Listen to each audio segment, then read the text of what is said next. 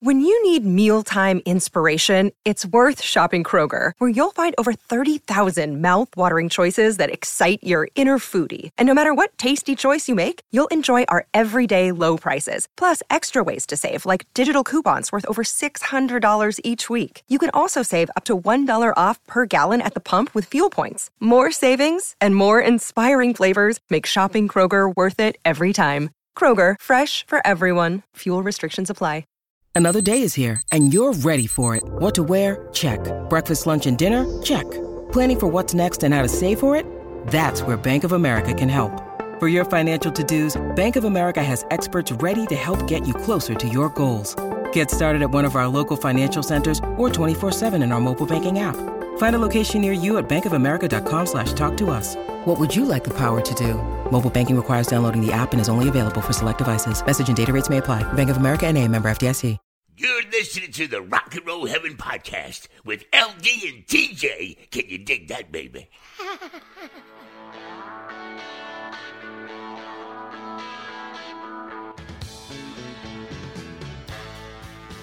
Hey guys, welcome to Rock and Roll Heaven, the podcast where we talk about the lives, careers, and deaths of famous musicians. I am your host, LD. Along with me for the ride, as always, is TJ. Oh, hey. Except last week. Yeah. I was there for part of it. Part of it, yeah. Anything new? Meh. Okay.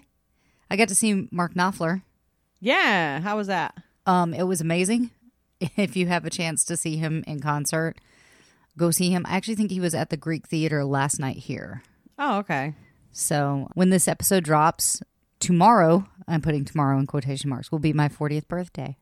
Oh, happy birthday, LD. Yay. So we're Send gonna batteries. Send batteries. We go through a lot of batteries in our recorder. There, so I got, okay, so before we use like the crappy Fry's batteries, and I saw in like CVS or something like this special pack of batteries. It's not in like the open pack. It's dark packaging and with like fancy lettering.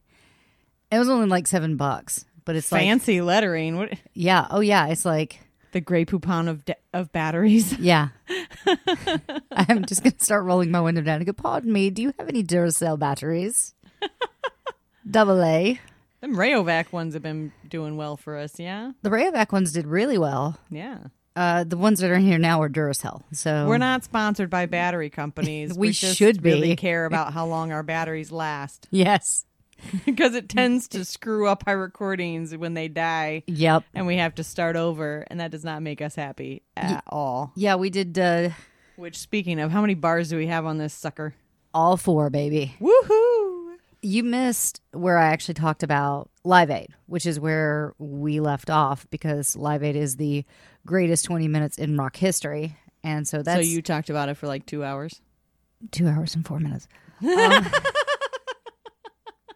It was a lot to talk about. We actually covered, I think, 11 years of Freddie's life. So it was a lot to talk about. And I still haven't gotten a cease and desist letter about taking the actual Live Aid performance off of our podcast. So you're welcome.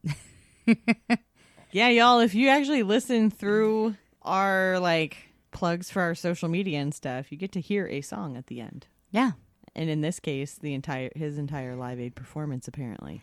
Yeah, it was, I believe it was an hour and 40 minutes of episode, and then the last 20 minutes were Live Aid. So it was a 2-hour episode, so I'm glad that our short set is now at 8 pages. Yowza. All right, so we start in 1985. So we have 6 years. Hey, I was a year old then. I was 6. So July 13th, 1985 would be a day that went down in history as the Live Aid concert took the world by storm in London's vast Wembley Stadium, which is where Queen performed, and from Philadelphia in the U.S. Queen were just one of a multitude of bands who performed a short 20-minute set, and the world was watching, and Queen was unanimously voted by press and public alike as the band that stole the show. That event was a turning point for Queen. They had decided to take some time to themselves and take a break from each other, but that day brought them together with renewed vigor and enthusiasm.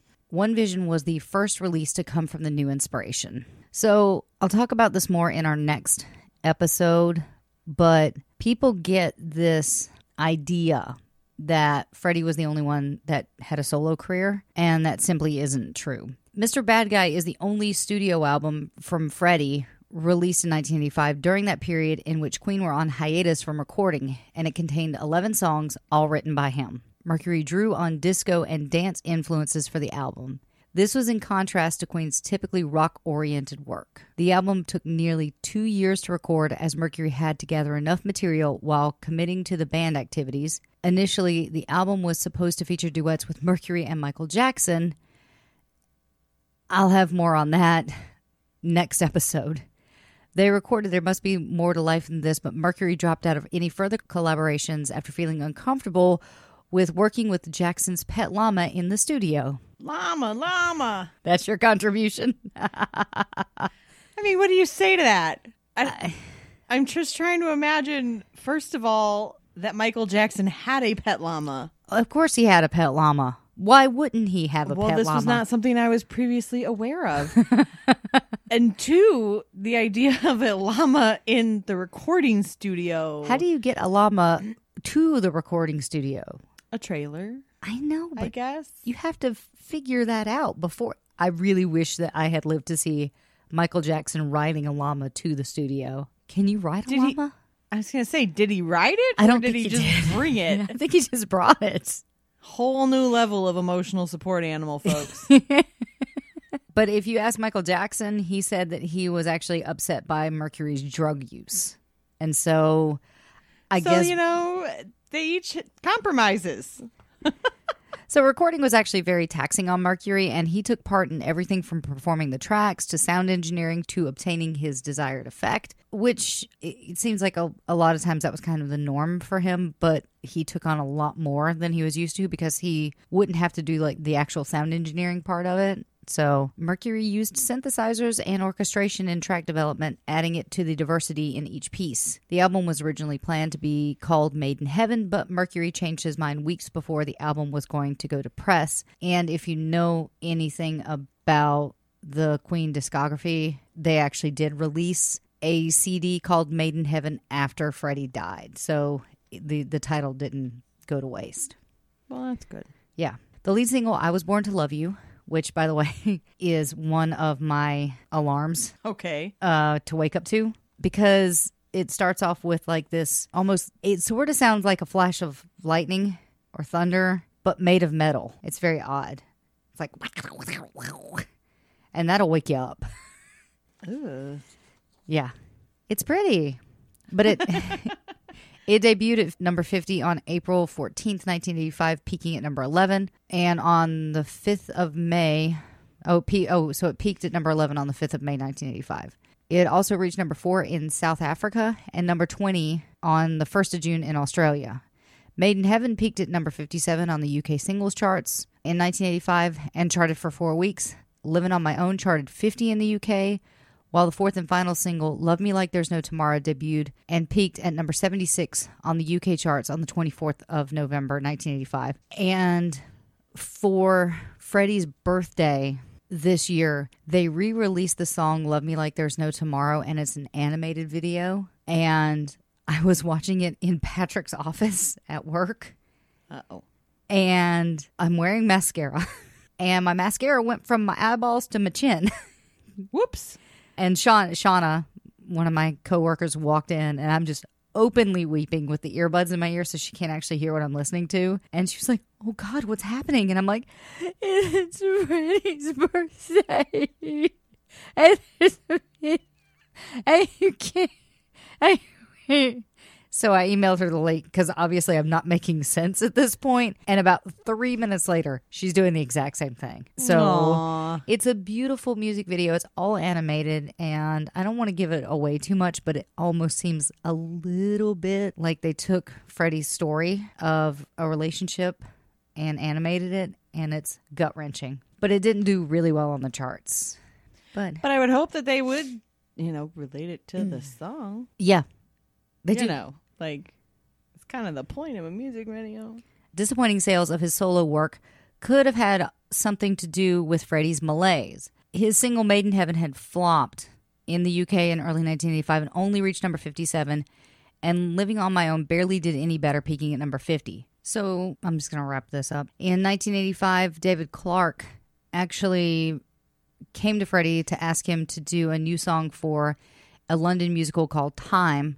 And Roger and John took some of their own time apart from the band to do solo projects. But given the success of Live Aid, it was obvious that to everybody that Queen were better as a unit than solo performers. In September of 1985, all four members got together with producer Mac. They went back to Munich and were ready to record, accompanied by a documentary crew, The Wiz, capturing them drinking vodka constantly, chain smoking incessantly. What they produced in that was a song called One Vision. And that was actually the first single that they had ever released that was only under the name Queen. Huh? Well, before this, each individual person was getting credit for each song. Oh, that's right. Yeah. Yeah. And so when they got together, they were like, we're going to get together. Everyone is going to share the credit. So it's not going to be John. It's not going to be Brian. It's not going to be Freddie. It's not going to be Roger. It's going to be Queen. One Vision was released as a single in November of 1985, and the song hit top 10 in the UK, peaking at number 7, although it would only make 61 in the US, where the band was still unpopular and unfashionable. How? No clue. I don't understand. There's also an element of backlash in the UK towards One Vision, with some selections of the British press seeing the record as an example of the band blatantly cashing in on their success at Live Aid a few months earlier. And if you hear One Vision, I could see how you would think that, because it is like this, let's get together, let's work together, it's going to be great, the world's going to be amazing, we love you, that kind of thing. Super cheese. Those songs. Yeah, it's super cheesy. It's the We Are the World kind of thing. So, yeah, yeah. Meanwhile, Freddie went to the world-famous Abbey Road studio in London, where he recorded the concept album, a version of In My Defense, a power ballad written by David Clark for his musical. Freddie also found time in November to do a stint on the catwalk, accompanied by actress Jane Seymour, dressed in an Elizabeth and David Emmanuel wedding gown, across the stage at the Royal Albert Hall in aid of Fashion Week. Whew. He shuttled between London and Munich with his partner Jim Hutton, who was flying out to Germany to be with him every other weekend. But Jim thought that their time in Munich would be relaxing, and he was actually really disappointed because he had found that Freddie had thrown himself into the next Queen project, and he was alone more often than not, left to his own devices. And this is a quote from Jim. In the studio, Freddie had a one-track mind: work, work, and more work.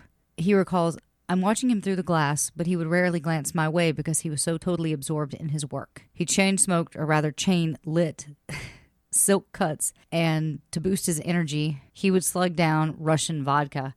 And they actually gave me the brand of vodka. Couldn't tell you what it was because it was in, Russian. Well, yeah. So it had, onks and umlauts and all different. Was it Kharkov? It might have been. That was the brand my great-grandpa used to drink. Man, I don't think I've ever actually had a good kind of Russian vodka. I don't know. I don't even know if it was Russian vodka. I just know that was the brand he used to drink, and I've had it, and it is not good. Fair. Evenings too were spent in the recording studio, after which the whole group would go to the restaurant together, and then Freddie and Jim would slip away to one of its nightclubs in the Bermuda Triangle. And I guess that was like an area of clubs, because I don't think they meant it. You don't think they actually went to the Bermuda Triangle?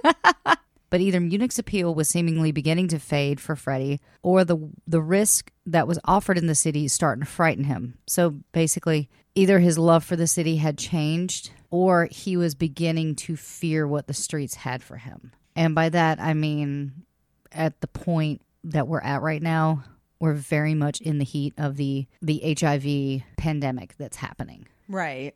He began to spend more time in London, living in his newly renovated luxury mansion, Garden Lodge. Going out to nightclubs seemed to have less appeal for Freddie whenever he was in the city, and the gay scene had become increasingly too distant for him. Though his 2 previous releases had performed badly, Love Me Like There's No Tomorrow was pretty much the bottom of the barrel. Something had happened to make him change his ways, but nobody could put their finger on it. So he was in a relationship with Barbara Valentina in Munich. And That's one thing that we'll talk about next episode in the section of people that were just left completely out of Bohemian Rhapsody. But Freddie's sexuality was kind of fluid. He was bisexual, and he was seeing both Jim Hutton and Barbara at the same time, along with another guy, David Menz. And so these guys kind of folded all into each other. And people were starting to notice a change in Freddie, but no one could figure out what it was. And I'm just speculating here, but I feel like maybe he was always shy. But I feel like at this point, he's starting to close in on himself and kind of turn away from that lifestyle that he had been living. And it couldn't have helped his ego that his solo project out did so poorly. Even though I love Me Like There's No Tomorrow. I Was Born to Love You. I love One Vision. I think it's all brilliant, but this is all in hindsight. But he was with Barbara one night, and this actually comes from author Leslie Jones's biography called Mercury, that he had cut himself and she was trying to help him, and he had blood all over his hands, and he just started screaming at her, "Don't touch me, don't touch me." Valentina continued to tell Jones, "It was then that I realized he never actually told me about that, but I knew after that." But honestly, it's pure speculation and hearsay, because no one can exactly nail down when he discovered that he was HIV positive. Like, no one knows exactly when.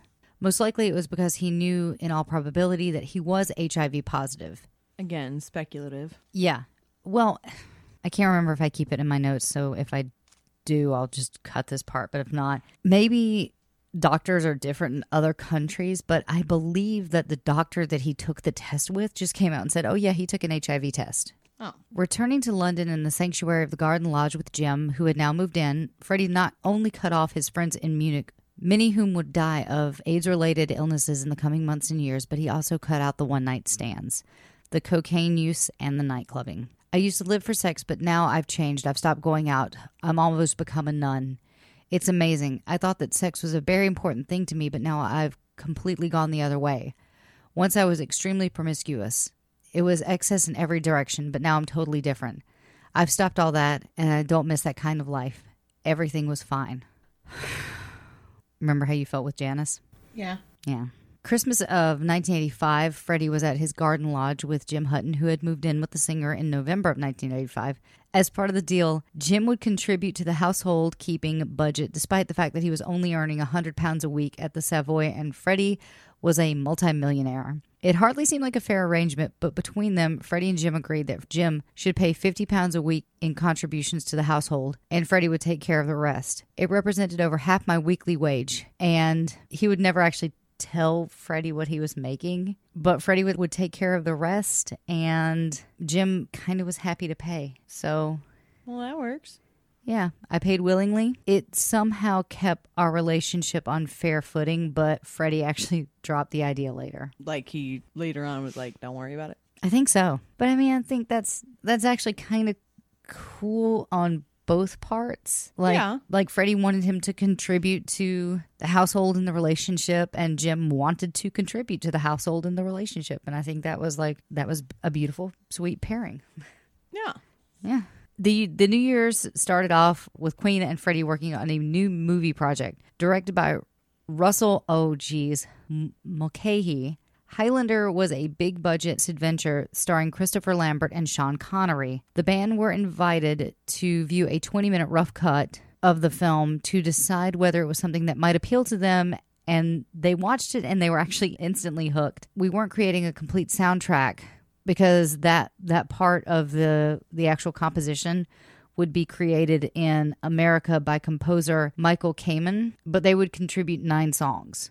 Queen's next album, A Kind of Magic, became the unofficial soundtrack release to Highlander, because if you go and check out their discography, they don't actually mention the Highlander soundtrack, but A Kind of Magic has the songs from the Highlander soundtrack, so they kind of folded it over. So that's the hitch in the discography. So if you're wondering, that's why. And comprised 5 of the songs used within the movie, and the other 4 songs specifically written for the album including Pain is So Close to Pleasure and Friends Will Be Friends, both songs co-written by Mercury and Deacon, as well as the band's previous single release, One Vision. At the time of the release, A Kind of Magic, Queen had been together for 15 years, and questions have been asked about how much more they had to give. So, popping back into a 1985 interview that John Deacon had given, he indicated that the band was kind of desperate for inspiration, and they had kind of worn each other down. We're not so much of a group anymore. We're 4 individuals that work together as Queen, but we're not working together as Queen. And it's now taking up less and less of our time. So you could see why that would cause some rumors of them breaking up. There have always been rumors about Queen breaking up, but now those rumors seem to have some substance to them. A meeting, some would say a crisis meeting, was held in Switzerland where the 4 band members would say that they wanted to give it one more try. The result was A Kind of Magic, the songs for Highlander, and the spectacular tour that would follow. Yeah, Kind of Magic was crucial for Queen and keeping the group unified, but a familiar villain snuck back in. Dun dun dun. That's the time for it. Dun dun dun. See? It works so better. It's like it works better when you actually say villain. Dun dun dun. Paul Printer, if you remember him, remained a negative influence. Who dat? Oh, Paul. Just in case anybody out there maybe is behind. You know. Like you. Paul came on because he had known John Reed back in Belfast. And a lot of bad things were happening. I remember him. So you remember him? Yes. I don't remember if you were here because we split it up, so I can't remember what part was what. I think I was here for that. Yeah. But just remind everybody else. Okay. What kind of naughty he was. He hasn't been super naughty yet, but he was kind of a negative influence on Mercury in the past. Like he wouldn't pick up the phone for certain callers. He wouldn't tell Freddie about certain events and things like that. So he's just got Freddie's ear enough to be a bad influence on him, but he hasn't been a big baddie yet. And apparently, I don't know if I left it in my notes, but Brian May actually said, well, he wasn't that bad, but everybody kind of went, Paul. Yeah, but he was that guy. He was like the one trying to ride the coattails and reap the rewards, but also encourage some not so pleasant behavior. Yeah. Yeah. He was actually constantly telling Freddie that he was bigger than the rest of the band and he'd be better off on his own. And he became a nightmare because he became divisive between Freddie and the band, recalled John Reed. So he became a nightmare. And people would actually just kind of put up with Paul because Freddie, I think at some point Freddie did genuinely care about him. I used to be wary of him, and that's the best thing I can say about Paul. And I think that's Peter Stryker. His influence wasn't just on Mercury's career. They were also lovers. If you look at a lot of the Queen fan forums, you can find hatred aimed right at Printer. He's tarred with terms such as Judas and Devil's Spawn. And that is not me saying that, so please don't write me hate mail. Most of the hatred stems from Printer selling his story to a national newspaper after they broke up. Their relationship appeared to have broken down after Mercury ditched the scene, turning away from drugs and drinking, and then parting ways. Paul held nothing back in sharing the details about Mercury's personal life, his lovers, and vices. He claimed Freddie had slept with hundreds of men and that 2 of his former lovers had died of AIDS. Freddie was so scared that he would catch it. It was more likely that I would see him walk on water than go with a woman, Paul once said. Once his friends started dying, Freddie knew that his wild life had to stop. Printer also spoke about Mercury's early life seeming to break his confidence. Freddie first told me about his homosexual relationships that were happening when he was in boarding school in India when he was 14. He said, while they were touring, there would be a different man every night. He would probably go to bed by 6, 7 a.m., but rarely alone. He has fears of sleeping alone or even being alone for long stretches. Mercury acted swiftly and fired Paul as his manager. Mercury's lover, Jim Hutton, said the singer felt that it was the ultimate betrayal. I mean, yeah. Yeah? I mean, okay, and this is the days before, like, social media and fake news and all that stuff. But to go to the news and to lay everything out like that, because he hasn't announced that he's got HIV. He hasn't publicly spoken about being gay. And all of a sudden there's this guy who's like, yeah, I was his lover. He started having homosexual relationships when he was 14 in boarding school and and he has photos and stories and he's laying everything out. And please remember the background of his family. Right. Yeah, I'd feel betrayal.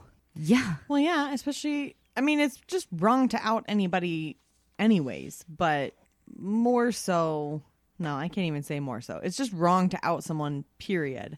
But this is like a huge betrayal, especially by somebody that you trust and that you have bedded yourself, you know? Like, it's just, ugh. Well, I mean, also, this is still the 80s. We have almost 40 years on this story. Yeah. And the most recent celebrity I remember being confirmed with AIDS is Charlie Sheen. Oh, yeah. And he just came out and he said it. And we hear all the time about this person being gay. Zachary Quinto is homosexual. And I don't think we care anymore. Yeah, but it's been, I mean, there's still the people that do and that are just not okay with it, that are very vocal and gross, but Westboro Baptist Church, I'm looking at you. yeah. But as a larger society and group, it's much more accepted now. And, you know, you can live your truth. You can be who you are. In his book, Mercury and Me, he said on May 4th, Freddie was devastated by another story about him in The Sun. And that's one of the British newspapers. Right. And so was I. His old friend, Paul Printer, had stitched him up. AIDS kills Freddie's 2 lovers, it declared, and the story was run across 3 pages. Tony Baston from Brighton and John Murphy, an airline steward, had died from the disease in 1986, and Printer claimed that Freddie had called him late one night and poured out his fears about AIDS. That same article actually mentioned Jim Hutton, and the pair found out later that Printer had been paid for his story. Hutton added that Paul had tried to get in touch with Mercury to explain calling Garden Lodge, but Freddie wouldn't speak to him. I wouldn't either. No. You don't get to come back from something like that. You tell the world that not only are you gay, but you may have AIDS. 2 of your lovers have died. 2 of your lovers have died. And oh, by the way, this other closeted guy is also one of your lovers. Oh. But sure, let's have a talk. Yeah, let's chat. No. No, you don't get to come back from that. You walk away. Go F yourself. Go love yourself. Bye-bye. Keep in mind that this was the 80s when AIDS was actually at its worst. Not only was it a death sentence, but the hysteria and stigma of the autoimmune disease would have ruined Mercury's reputation for years to come. All of this, as Hutton mentioned, so Printer could get paid. He did this for money. Yeah, it's just gross. You're disgusting. Sorry, I don't know him. I never will. That story's coming up, but I find that despicable.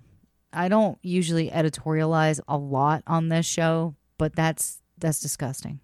We're allowed to our opinions. Yep.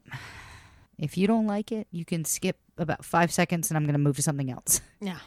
Freddie never spoke to him again. For the next few days, there was more in The Sun, and at each episode of Printer's story, Freddie became angrier and angrier. He sold the paper several photographs with Freddie and various lovers, and these were thrown over the 2 pages under the heading, All the Queen's Men. What I found out was that he was never more than arm's length away from Freddie, and he was always whispering in his ear, on his shoulder.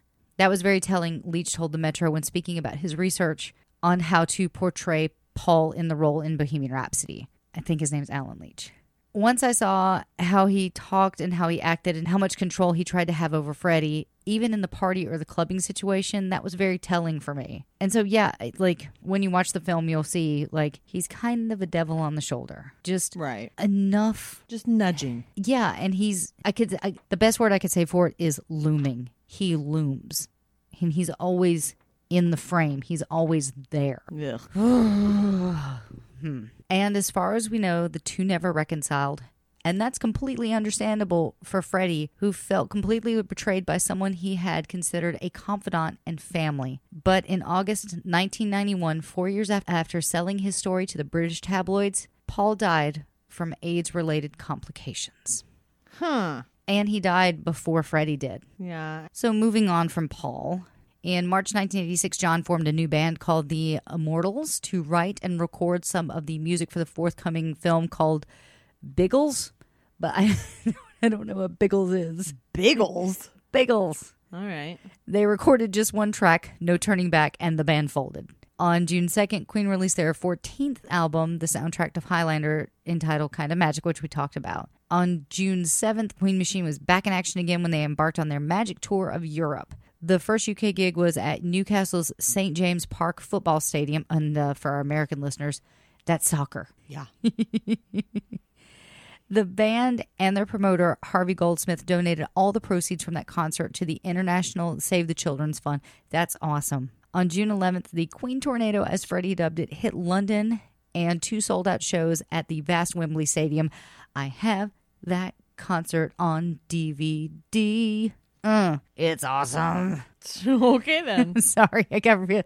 And my favorite photo of Freddie was taken at that concert, which it's almost like the Bohemian Rhapsody cover, but not quite. But it's him, and my favorite version of it is a black and white version of the picture. But it's him alone on stage in front of this massive crowd, and he's up on his toes, but he's bent all the way back. So it's like, Right. and it's so cool. I'll show you the picture later. I think I've seen it. You probably have. During that, like I was saying, I have the DVD, but during that set at Wembley Stadium over those 2 nights, they actually recorded it for release on TV at a later date. And when that concert finally came to TV, it was the first one to ever be simulcast between Channel 4 and the independent radio network in Britain. This feat has never been since repeated, possibly because in order to achieve this, a satellite dish had to be delivered to every single independent radio station in the UK so they could receive the sound by satellite whilst receiving the picture by normal landlines. What? That's why it's important. On June 27th of that year, Queen made history again when they played the beautiful Népstadion in Budapest, Hungary. It was the first time a major rock band had played a stadium date in the Eastern Bloc, and it was completely sold out well in advance. In Budapest. Which I understand is a beautiful country. I'm sure it is. I don't know. I've never been there. Neither have I. Let's go. Okay. The concert was filmed by the Hungarian state film agency Mafilm in connection with Queen Films, and they had to commandeer every 35mm camera in Hungary to film it. On August 9th, the band flew into Kenilworth Park in Hertfordshire in a specially repainted helicopter featuring the characters from a Kinda Magic album cover. It was the final date on the Magic Tour, and it was the biggest audience so far. Estimated at well over 120,000 people, it caused one of the biggest traffic jams in history as everyone tried to arrive with plenty of time. Over 1 million people saw Queen on that European Magic Tour, in excess of 400,000 in the UK alone. In November 1986, EMI Records released the entire Queen catalog of albums on the compact disc format, the first time any band's complete collection had been made available simultaneously. In December, Queen's 15th album and their 15th album and their second live album was entitled Live Magic, and it entered the British charts at number 3. On the 13th of December, the band's film Live in Budapest, which I have on DVD. I'm pretty much just going to assume if it exists, you own it. Probably. Opened in Budapest at 9 a.m. and then proceeded to play to 9 sold-out houses in one day. 7 completely full screenings were shown each day for a week.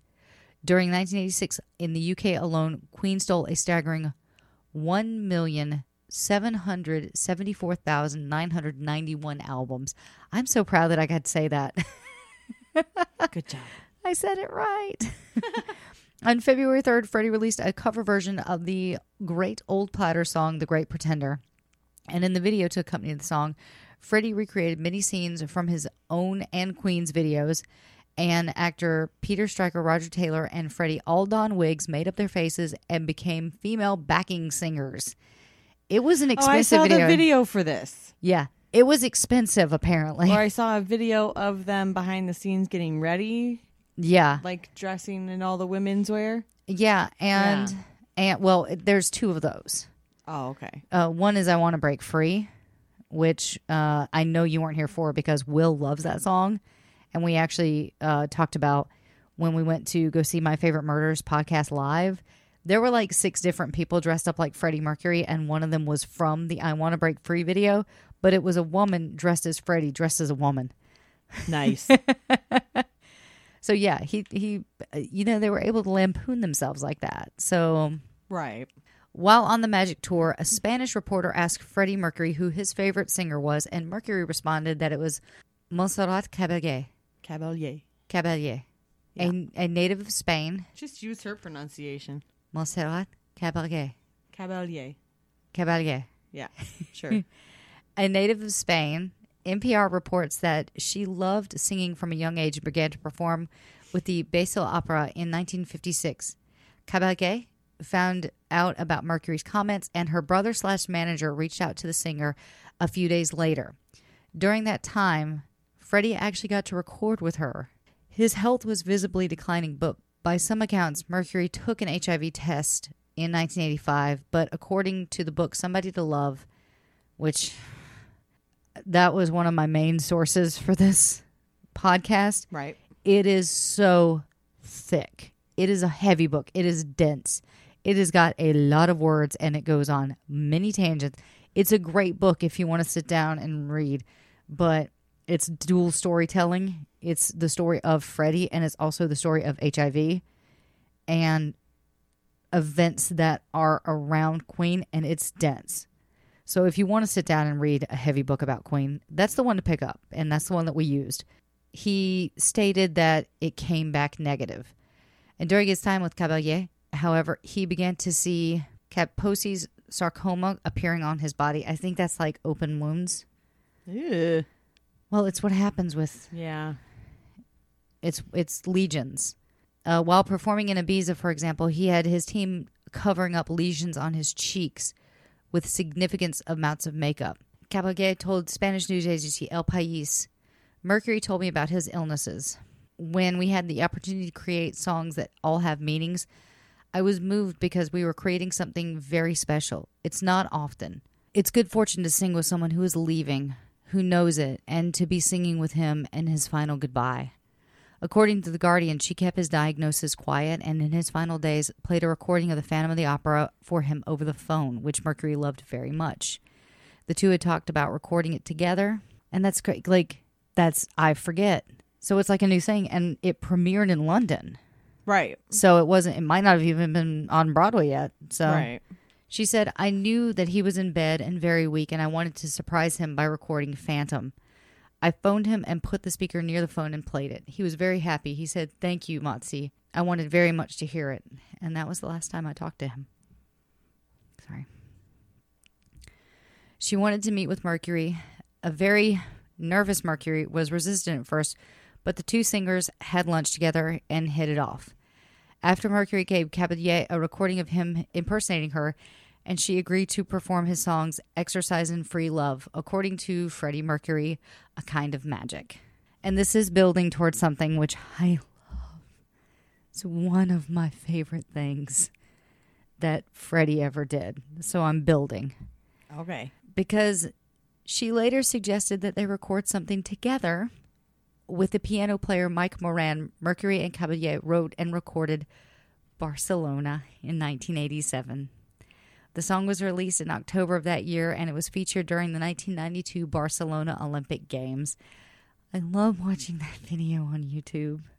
Aww. Because he did both parts. Like, he wrote it, and he did both parts. And the reason why she agreed to sing with him was because she realized that he had talent. Like, he wasn't just this rock star.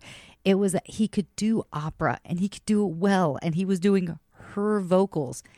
And it's done in such a way that you don't feel like either is fighting for attention, they're sharing it. Right. And it's this beautiful vocal dance, and it's... Sorry, I'm nerding out. I'm nerding out, aren't I? A lot. Yeah, Yeah. sorry. Yeah. go onto YouTube and watch the video of the two of them. It's a beautiful pairing, and that's where we'll put that button on Barcelona. So in August 1987, Roger advertised, auditioned, and chose musicians to form a new band, The Cross. He wanted a band that he could write with and, more importantly, tour with during Queen's increasingly lengthy quiet periods. The single Barcelona was released in Spain in 1987, and 10,000 copies were sold in just 3 hours. The Spanish Olympic Committee adopted the song as the theme for the Olympic Games being held in the city in 1992, then decided against it, which caused much anger amongst fans, and I think they actually did end up using it. Right. So, because at that point, Freddie had already passed. He passes in 1991, and it's 1992. So, right. So they probably went back to it. Yeah. So, Rudy and Hannes were Austrian director-producer team who followed Queen all over Europe during the Magic Tour, filming them on stage, backstage, resting, playing, and generally touring. They then searched the archives for footage of live shows, interviews, or outtakes from videos, and after that, they interviewed the band, their friends, their fans, and other stars. And finally, in November 1987, a trilogy of documentary-style videos was released called The Magic Years. The trilogy received numerous awards, including the famous Silver Screen Award in the U.S., the biggest film and TV festival in the world, and the IMMC Award at the Montreux Garden Rose TV Festival. Also in 1987, Queen were presented with the prestigious Ivor Novello Award for their outstanding contribution to British music. And if you'll remember, Freddie, I think, has already gotten 2 of those, so that just adds to the collection. Now they balance each other out on the mantle. Right. In January of 1988, Queen went into the studio to start work on their next album. On January 25th, The Cross released their debut album called Shove It. Cross also embarked on their first European tour, playing clubs and university dates throughout the UK and then clubs in Germany. Freddie and Montserrat appeared together again on October 8th at the huge La Nit event staged in Barcelona, which was held to celebrate the arrival of the Olympic flag from Seoul. Freddie and Montserrat closed the event, held in the presence of the King and Queen of Spain, with Barcelona, The Golden Boy, and How Can I Go On, tracks taken from their forthcoming album. Barcelona, the debut album for Freddie and Montserrat, was released on October 10th, 1988. The launch party was a typically extravagant affair held in the Crush Bar of the beautiful Covent Garden Opera House, a fitting venue. On December 4th, The Cross, which was Roger's second group. Right. They played a one-off gig at London's Hammersmith Palace, a party held exclusively for the fan club members. Special guests on stage were Brian and John. And, of course, we're missing a person. Freddie wasn't there. Right. Queen released their 16th album on May 22nd in 1989, entitled The Miracle. It entered the charts at number 1, which is, I think, a first for them.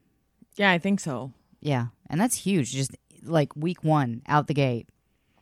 But, too, if the fans have been missing them, you know. And they also have really good fan interaction, it seems. Like they actually genuinely care about their fans. And when I saw them at the Hollywood Bowl, it still feels like they're just talking to you when they're performing. And they make you feel special. So I think there's a general love for them that when something came out, just immediately they snatched it up. So that's awesome, though. Yeah. So The Miracle ended up becoming a massive worldwide success, reaching number 1 in most European countries. And to promote the release, the 4 members of the band gathered in at Radio 1 studio and allowed themselves to be interviewed by DJ Mike Reed. A scoop for him, as the band had not given a joint interview in many years, which I also think probably helped fuel speculation that they were breaking up, that they hadn't appeared in an interview together in a very long time. Right. As it was the end of the decade, there were numerous Best of the 80s style programs on TV, especially in the UK, and Queen were voted Best Band of the 80s by the viewers of the independent television and the readers of its magazine, TV Times. It was an accolade that they were immensely pleased with, and all of them appeared together on the show to collect it. Accounts differ as to when Freddie told his bandmates they were sick, but Brian May, John Deacon, and Roger Taylor all knew Mercury's health was in decline. Reporters have often asked them questions about Mercury, and the singer allegedly told him about his diagnosis during the end of the summer of 1989. So that's That's when definitively all the band members knew that he was HIV positive, was at the end of 1989. Okay. So we don't know when he contracted it. We don't know when he knew about it, like when he was initially told about it, but it's pretty definitive that by 1989, everybody knew. Jim Hutton, Freddie's friend and companion for the last years of his life, indicated that while the group was eating dinner, one of the members complained about having a cold. Freddie raised the leg of his pants to reveal lesions and said, "You think you've got problems?" Jeez. According to May, however, Mercury's delivery was much more nuanced. He remembered him telling the band that he wanted to live the rest of his life making music. In late November of 1989, Queen were already back at the studio working on their next album. They had felt so inspired by the huge success of The Miracle. On February 18th, 1990, Queen were honored yet again when they were recognized by the British phonographic industry. I had to be very careful when I was pronouncing that. Nice. It's phonographic. And they were presented with an award for outstanding contribution to British music. They all collected the award and went on to host a huge star-studded party at the London's Groucho Club. In November 1990, Queen signed a major new recording deal in North America with the Disney-financed Hollywood Records. Hollywood immediately began the task of pushing Queen back up to the popularity ladder, and plans were laid to remaster and re-release the entire back catalog on CD. Up until then, the collection had not been available on CD in North America. It's weird to think that wasn't available. And, well, I don't know. When do you remember first purchasing CDs? I don't actually know the year, but I know when I bought my first stereo, it had a CD player, and I bought a CD to go with it. But I think I vaguely remember having a CD player in like 94, I think. Okay. Somewhere around there. I don't know. In one of his last public appearances, a gaunt Mercury joined the band members, May, Taylor, and Deacon on stage at the 1990 Brit Awards in London, where they accepted the Brit Award for Outstanding Contribution to Music. While Freddie continued to battle with his illness in private, he didn't stop working. In May 1991, a very thin Mercury was featured in the Queen music video, These Are the Days of Our Lives, and that would be his final video. Have you ever seen that video for These Are the Days of Our Lives? No. It's black and white, and it's almost like he can't hide anymore. He's very gaunt. You can tell there's a ton of makeup on him. You can tell that he doesn't have much time. That sucks. Yeah. The foursome traveled to a studio in Montreux, Switzerland, where their final recording as a band with Mercury was made. We all knew there wasn't much time left, May told The Telegraph in 2013. Freddie wanted his life to be as normal as possible. He was obviously in a lot of pain and discomfort. May added, for him, the studio was an oasis, a place where life was just the same as it always been. He loved making music. He lived for it.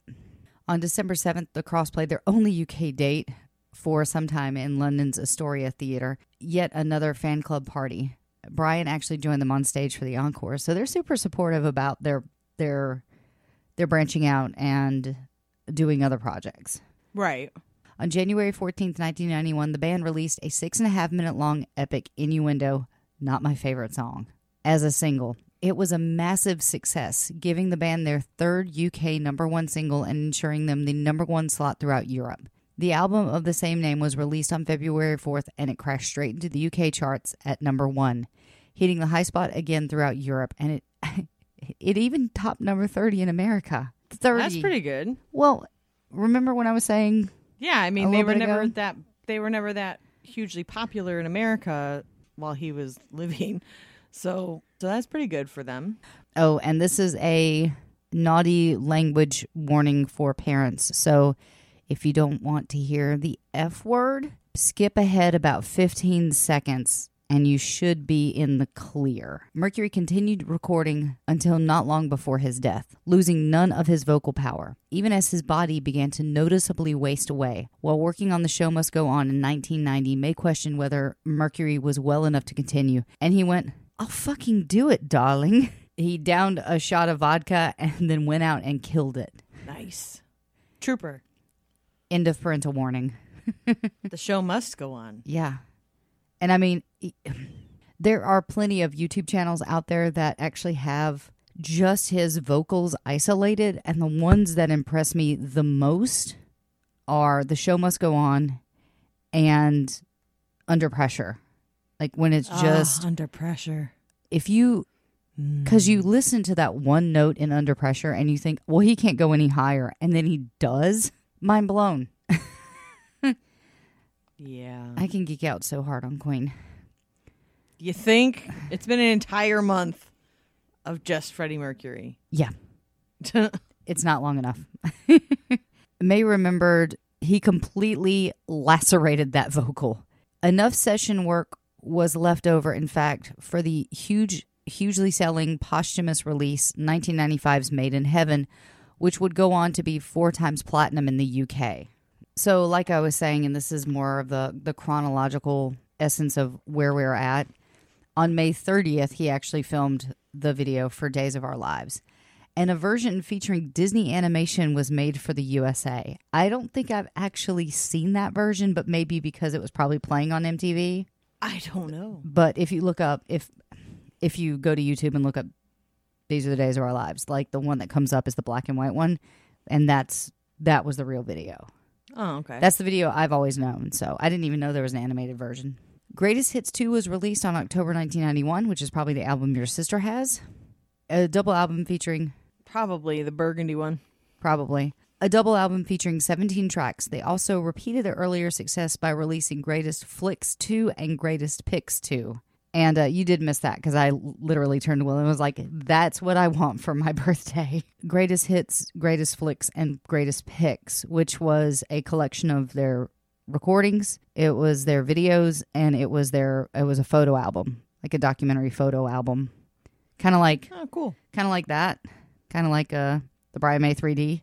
Mm-hmm. And they had done it earlier, and then they just released the second one as well. Cool. A special box was also released called Box of Flicks, featuring Flicks 1 and 2 plus 4 bonus tracks.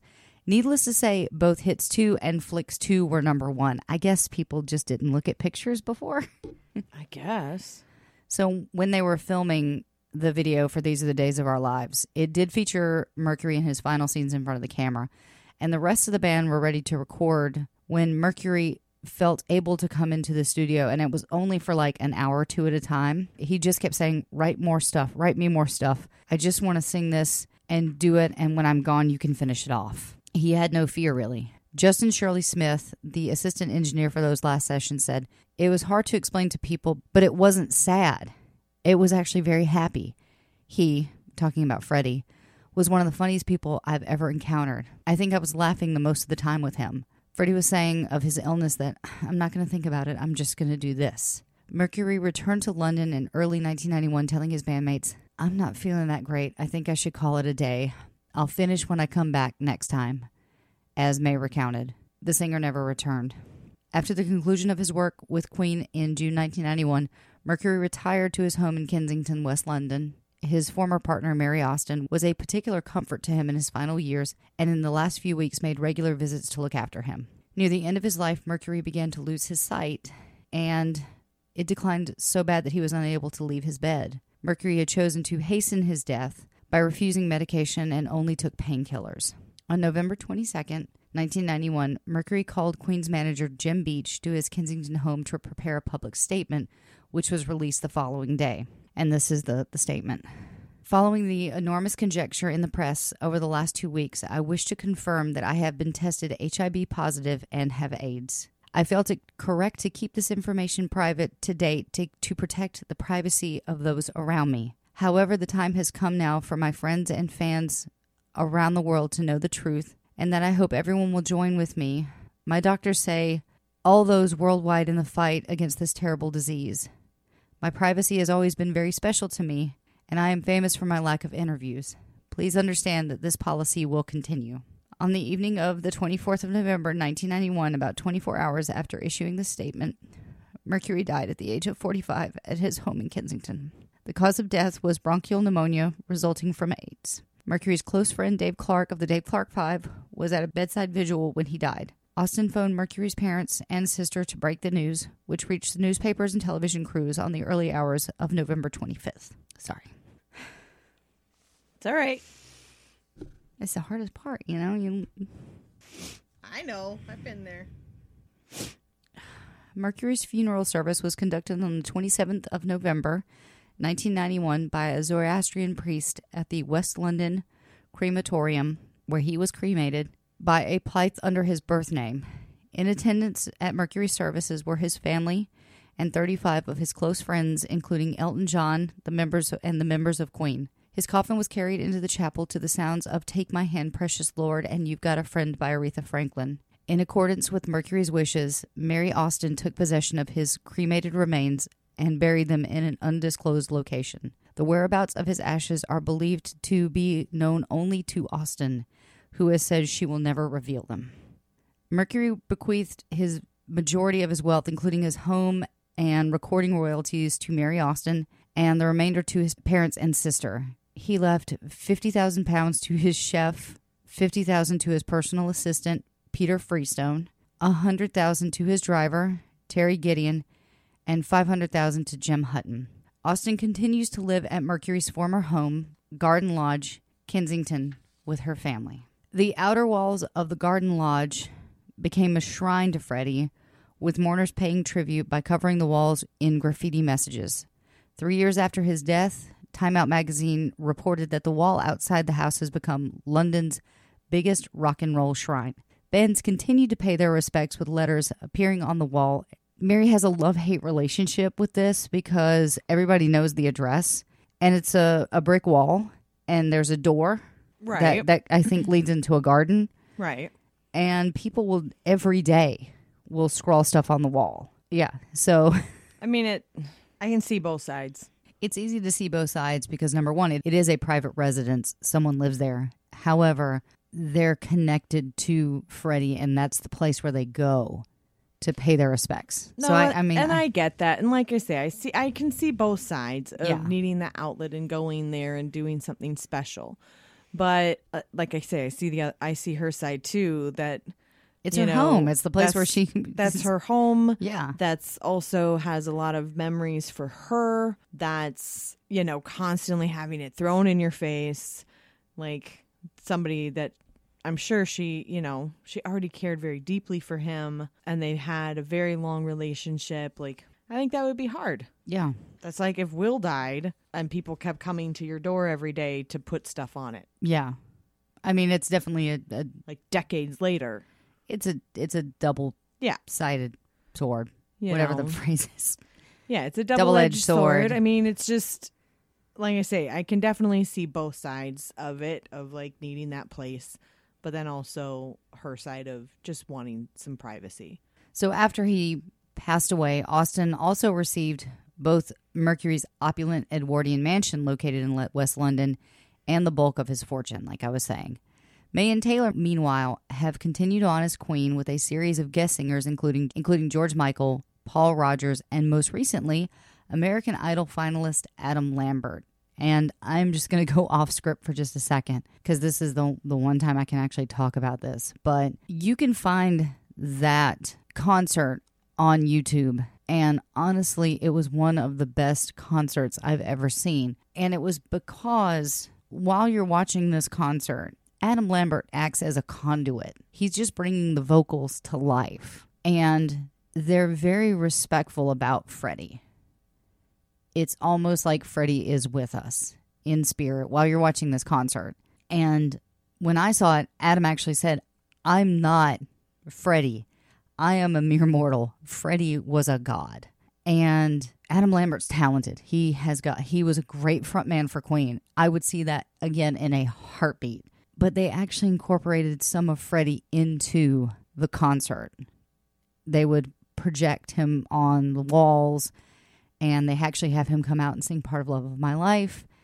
And I think it's beautiful. So if you have a chance to see Queen with Adam Lambert, take it. Get the tickets.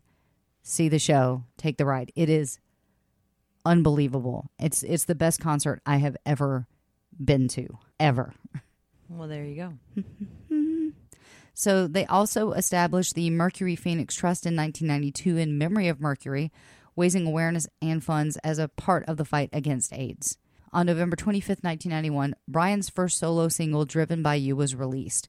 And I'm only mentioning that because Freddie had urged Brian to go ahead with the planned release date. He actually told Brian, don't stop because of this. Keep going forward. Originally written as a commission piece for use in a Ford Cars advertising campaign, the single made the top 10 on the UK charts. As a tribute to Freddie and to raise funds for the Terrence Higgins Trust to continue the fight against AIDS, as Freddie's last wishes requested, Bohemian Rhapsody, These Are the Days of Our Lives, was released as a double A-side single on December 9th, 1991. It entered the UK charts at number 1, where it remained for 5 weeks, raising over £1 million for the AIDS charity. Oh, God. Okay. This is just a fight to make it through to the end of this episode for me. You can do it. Remember, I have puppy food to go buy. I know. 3 years after Mercury's passing, Hutton published a book detailing his time with the singer titled Mercury and Me. I tried to get my hands on this book. I ran out of time and money. So, according to the book summary on Amazon, Hutton worked as Mercury's gardener after moving into the singer's Kensington mansion, and he never fully embraced the rock and roll lifestyle. Instead, maintaining a relatively normal life with his famous live-in boyfriend. Hutton's primary motivation for writing the book was therapeutic in nature. He revealed in a 1994 interview with the British morning news program The Big Breakfast, as he believed it would help him grieve his lover's death. When Mercury was first diagnosed with the disease, told Hutton, "I would understand if you wanted to pack your bags and leave," he said. But Hutton wasn't about to abandon his partner just because their carefree days had come to an end. He replied, "Don't be stupid. I'm not going anywhere. I'm here for the long haul." Although Jim Hutton helped nurse Mercury through private treatments in home, the fight against AIDS was still in its infancy in the late 1980s. The singer took the drug AZT, which was actually approved by the FDA in 1987, but proved ineffective at treating HIV on its own, and refused to let the illness prevent him from living his life. He even filmed the music video for Barcelona against his doctor's wishes. But Hutton and his friends noticed that he was slowly wasting away. Hutton later admitted that he was perhaps in denial of Mercury's steady declining condition, and he noticed how skeletal he would become only on the morning of his last birthday. Hutton also suspected that Mercury could sense his own end was near, and that he decided to stay off his AIDS medication 3 weeks before he died. A few days before Mercury passed away, he wanted to leave his sickbed and look at his paintings. So Hutton helped him downstairs and then carried him back up again. "I never realized how strong you are," Mercury declared. It would be the couple's last real conversation. Hutton went back home to Ireland, where he used the money Mercury had left him to build a home of his own. Hutton himself had been diagnosed with HIV in 1990. He didn't tell Mercury until a year later, where the singer simply exclaimed, "Bastards." In 1994, he published his memoir, partially, he explained, as a way to overcome his lingering grief. Jim Hutton himself passed away from cancer in 2010, shortly before his 61st birthday. In December 1991, Queen had no fewer than 10 albums in the UK Top 100. In February 1992, the annual Brit Awards recognized Freddie with a special posthumous award for outstanding contribution to British music, and out of the 3 Queen nominations, These Are the Days of Our Lives won the Best Single for the 1991 award. At that award ceremony, Roger and Brian announced plans for a massive open-air concert at Wembley Stadium to celebrate Freddie's life and to give him a send-off to remember. Tickets went on sale the next day, and with no announcement of who was going to play, apart from Brian, Roger, and John, all 72,000 tickets sold out in just 6 hours. Dang. And on Easter Monday, April 20th, 1992, many of the world's top stars joined Roger, John, and Brian at Wembley to play an emotional tribute to Freddie. The stadium was packed to capacity, and it was televised live to over 1 billion people. So some of the people that were in attendance were actually Metallica, Extreme, Def Leppard, Bob Geldof, Spinal Tap, which is awesome, U2, Guns N' Roses, Mango Grove, Elizabeth Taylor, who gave a speech, and with Queen they had Joe Elliott, Roger Daltrey, James Hetfield, Robert Plant, Paul Young, Seal, Lisa Stansfield, David Bowie, Ian Hunter. I mean, George Michael was there, Elton John was there, Axl Rose was there, Liza Minnelli. I mean, that was a huge concert. Liza. In April of 1992, Queen were awarded an Ivor Novella for the best single with These Are the Days of Our Lives. And Brian also won an award for Driven by You for the best TV commercial music. Oh, man. So I think they've won 4 Ivor Novellos as between Freddie and Queen. I think they've won 4. So something like that. Yeah. Something like that. In the summer of 1992, the Mercury Phoenix Trust, a registered charity, was founded to distribute the money raised by the Freddie Mercury tribute concert for AIDS awareness. The Mercury Phoenix Trust is still active and has donated more than $8 million to AIDS charities worldwide to date. It is currently concentrating its efforts on education and awareness in the developing world. The trustees of the Mercury Phoenix Trust are Roger Taylor, Brian May, Mary Austin, and Jim Beach. In September 1992 saw the release of the long-awaited Brian May solo album called Back to the Light. The album went to the UK charts at number 6 and achieved double gold status. So the Brian May Band was then formed, having warmed up in Chile, Argentina, and Brazil in November 1992. The Brian May Band embarked on a world tour beginning in the U.S. and Europe with special guests to Guns N' Roses. They then went on to headline their own sellout tour in North America, Japan, and Europe, finishing in Portugal December 1993. Prior to Christmas 1992, a double video of the Freddie tribute concert was released, with all proceeds being donated to the Mercury Phoenix Trust. The Freddie Mercury album was released in November 1992 with the first single, In My Defense, on the 30th of November 1992. This single was followed up by The Great Pretender in January of 1993 and Living on My Own in spring 1993. This latter single won posthumous awards as the 1993 International Hit of the Year. 1993 saw the release of George Michael, Lisa Stanfield Queen mini album, 5 Live EP. This mini album and the single Somebody to Love were released worldwide in the aid of the Trust. They reached the top 10 in 31 countries, and the single reached number 1 in the UK on the 22nd of April. And somewhere around this, I think it was 1992, a little movie called Wayne's World was released, and that's when I think America really finally figured out that Queen was awesome. Yeah. And there's a little Easter egg, if you can find it, in the movie Bohemian Rhapsody. I'm not going to tell you about it because you're going to watch it tomorrow night, and then we're going to talk about it on Saturday. Again, most elaborate scheme ever to get me to watch a movie. This was months. Took me months. In February 1994, EMI released the Brian May Band live at Brixton Academy on album and video, the first live recordings of the band. And in September 1994, Roger Taylor released his solo album, Happiness. This was preceded by the May 3rd single release of Nazis 94, which addresses the issue of Europeans' increasing rise of neo-Nazism. The second single, Foreign Sand, was released throughout Europe and at the end of September 1994. Roger Taylor's band toured the UK and Italy in November 1994 and through January of 1995.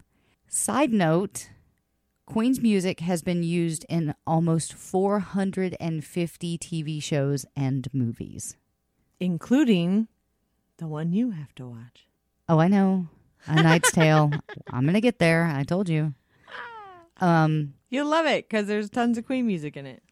And so because I have been on the verge of tears for like the last half hour, I past Lindley put some stuff in here for me so I could kind of lighten up the mood. So I wanted to add some fun facts and some of my favorite Freddie Mercury quotes. We'll start out with the Freddie Mercury quotes. If I don't do this well, I just wouldn't have anything to do. I can't cook and I'd be a terrible housewife. On his death. Oh, I wasn't made for heaven. No, I don't want to go to heaven. Hell's much better. Think of all the interesting people that you're going to meet down there. Yep. Ditto. I always knew I was a star, and now the rest of the world seems to agree with me. I won't be a rock star. I will be a legend. You are, Freddie. Jeez. I actually saw him do this quote, which is, when I'm dead, are they going to remember me? I don't really think about it. It's up to them. When I'm dead, who cares? I don't. How did you see him do that quote? It's on a video on YouTube. Oh, yeah. Well, I thought you meant like in person. And this is one of my my favorite quotes, basically, of anybody ever. "You can do what you want with my music," he said, "but don't make me boring." I love that because people have taken Queen songs and done things to them and created things out of them and they've taken Bohemian Rhapsody and turned it into a different song. They've taken images of him and created art from it. And you should never change Bohemian Rhapsody into a different song. Get out of here. Yeah, I'm looking at you, Kanye. Yeah. Don't tell Yeezy I said that. You don't need to change what is perfected. It is perfect, but that's the thing is... If it ain't broke, don't fix it. No, but you can change it. You still have this beautiful song, and someone has created a dance motif to the song, or someone has taken it and changed everything into minor chords. Listen, I mean, they've done... I'm all for art for art's sake. I am all for creative expression. I am all for, putting a different take on something and making it your own. But there are some things that are sacred. I feel like as long as we have the original, please do what you want. I think we have two varying... Oh, really? I think we have two varying opinions on this. I have a very interesting, Yeah, go on. There was a very interesting photo that I took of you listening to Lana Del Rey's cover of Summertime. I didn't say I would like it. I just said, please do it. I don't know. I think in some respects, yes, some things leave them be.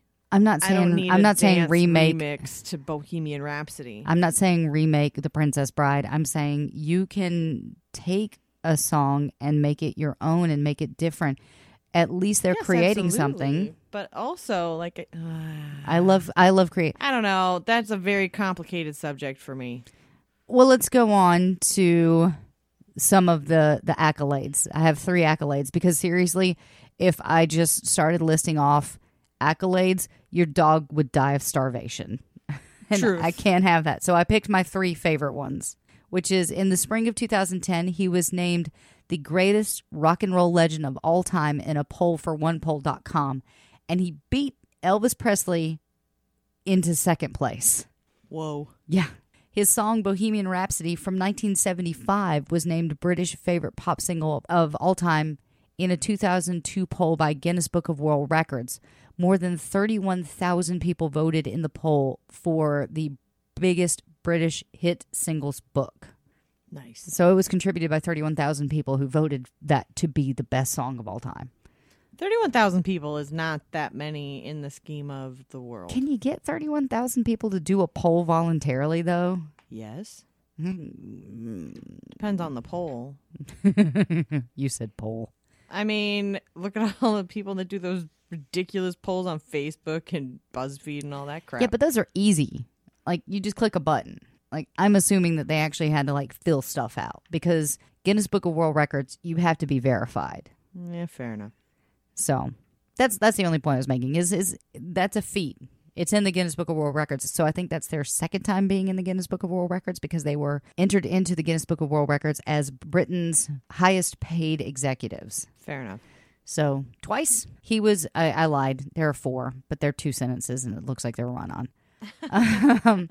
He was inducted into the Rock and Roll Hall of Fame in 2001 as a member of Queen. So Queen as a group was inducted into the Rock and Roll Hall of Fame in 2001. Why did it take so long? Because people be crazy. And this is what I'm going to leave you on, which is my favorite one. He was inducted into the International Mustache Hall of Fame in 2015 inaugural class in the category of music and arts. Oh, for crying out loud. It's just a mustache, people. But you don't need a mustache Hall of Fame. Yes, you do. You don't. How do you honor people like Tom Selleck and Sam Elliott and Freddie Mercury? You have to have a Hall of Fame for mustaches. No. I want to go to it. You have Hall of Fames for people. You don't need Hall of Fames for facial hair. Get over it, world. You know what? I don't need you to kill my joy. No. Men have been able to grow facial hair for as long as they've been in existence. Yeah, but we can Get bring life. over it. We can create life. Oh my God, buy some dang razors. Someone is bitter tonight. I don't like facial hair, and I think it's stupid that everybody's obsessed with mustaches and beards. Okay, so on that Sorry. note, guys, thank you so much for listening. Tracy's going to have a nap and some vodka. Scruff or nothing. Get out of here. Okay, bye, Tracy. Love you. So that's actually our episode. Thank you so much for sticking with us through the month of Mercury. It has been something that I've absolutely loved. Of course, it helps when you're completely obsessed with the subject and you're given a platform to talk about something that you love so much.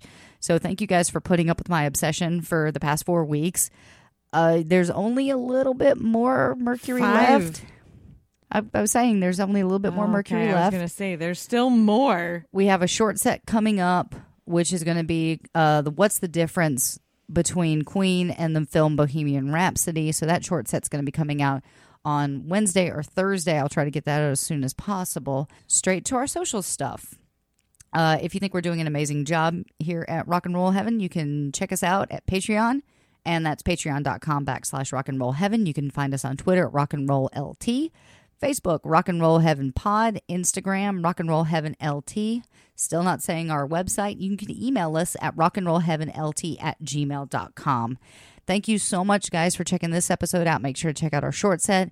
And then we're going to get into Spooky October, where we are not specifically talking about one person. We'll be talking about a lot of people. And I hope you guys really like it. So that's basically it. Any more business, TJ? No, I have to get to the pet store. All right. So you guys have a great weekend, and we'll see you next week. Hey, TJ. Yeah. Can you take some Izzy's from the refrigerator? No. Oh, dang. All right. Bye. Bye.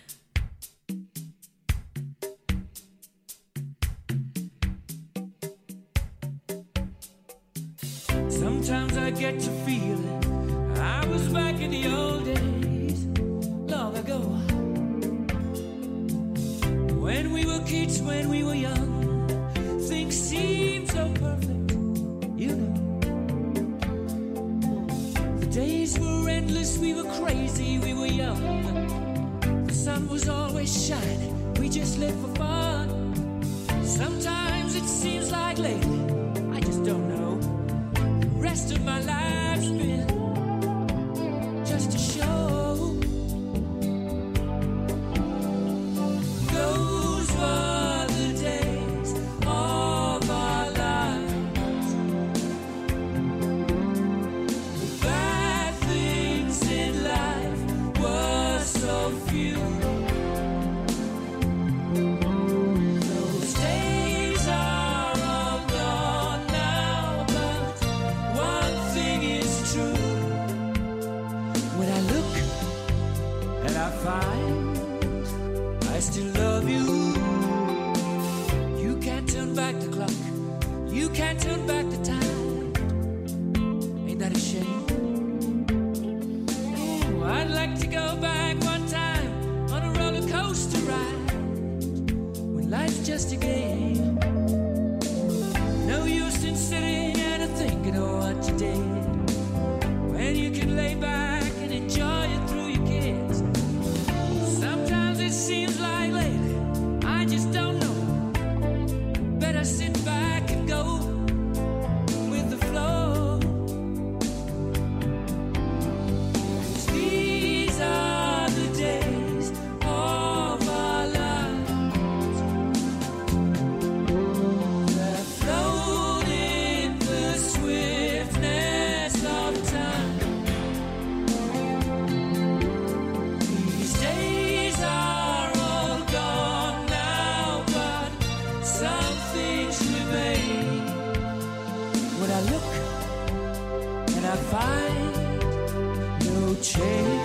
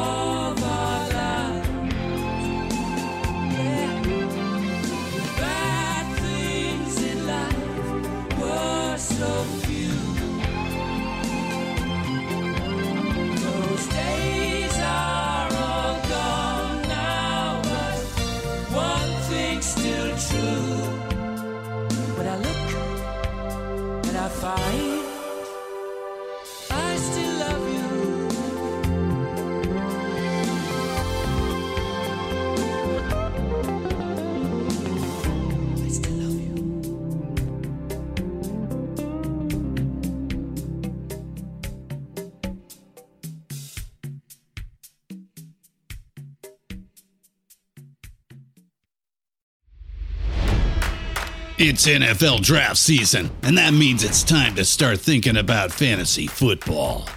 FantasyPoints.com features industry-leading experts and prognosticators using proprietary hand-charted data to help you score more fantasy points. FantasyPoints.com is the place to go for whatever kind of fantasy football you play. Whether you play fantasy football, daily fantasy sports, or do a little bit of everything, Fantasy Points has the meticulously researched content to guide you to victory. And why wait for the fall? Fantasy Points also covers the new spring football league, the UFL. Join the guru, John Hansen, Scott Barrett, Joe Dolan, and other massive names in the fantasy football universe with an exclusive offer. Use code Pantheon for 15% off any Fantasy Points package, including the all-in package, with access to every article, tool, and data nugget that Fantasy Points has to offer. That's FantasyPoints.com and code Pantheon for 15% off at Fantasy Points. FantasyPoints.com, code Pantheon. Score more fantasy points.